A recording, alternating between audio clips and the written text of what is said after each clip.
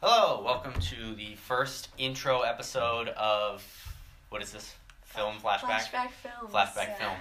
I'm so good at this.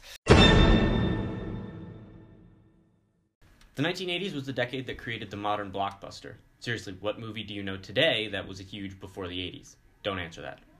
I'm Drew Clowie, and I'm joined by Maddie Polton, Kylie DeVitas, and Caitlin Dinan, and today we're going to argue until we hate each other about what the best 80s movie is between Dead Poets Society, 16 Candles, The Breakfast Club, and The Empire Strikes Back, also featuring an interview with someone who actually lived in the 80s.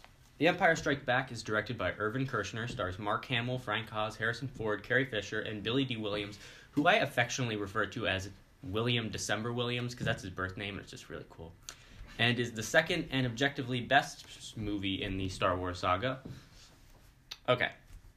Has anybody actually seen this movie? No. Alright, basically what Empire did was it created the modern blockbuster, okay? Because Star Wars came out, it was a huge hit, nobody expected it, and it was basically the first movie that, everybody was like, damn. People still, were, attracted I think it's the to cheekbones Penny. freak me out, because his face, goes inwards, and, so does the character's face, and there's just too much of a similarity. Yeah. No, I definitely got that trend. I was like, Katie finds clowns attractive. Not the clown, the person.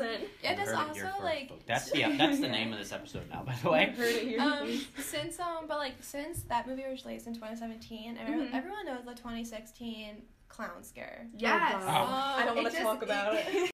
Probably maybe one of the best things that happened in 2016. Nobody talks That about wasn't that. good. It was good compared to other things. It was good. Okay, it gave me some laughs on Twitter. Yeah. But it does fit. We had the whole clown freak out. Things were going bad, and then we had Pennywise just accelerate it. Halloween this year, people put red balloons on sewers. Yes. I saw that. Yeah. This is all Yeah. how it's going. I feel like even if you didn't see the movie, you could still read the memes.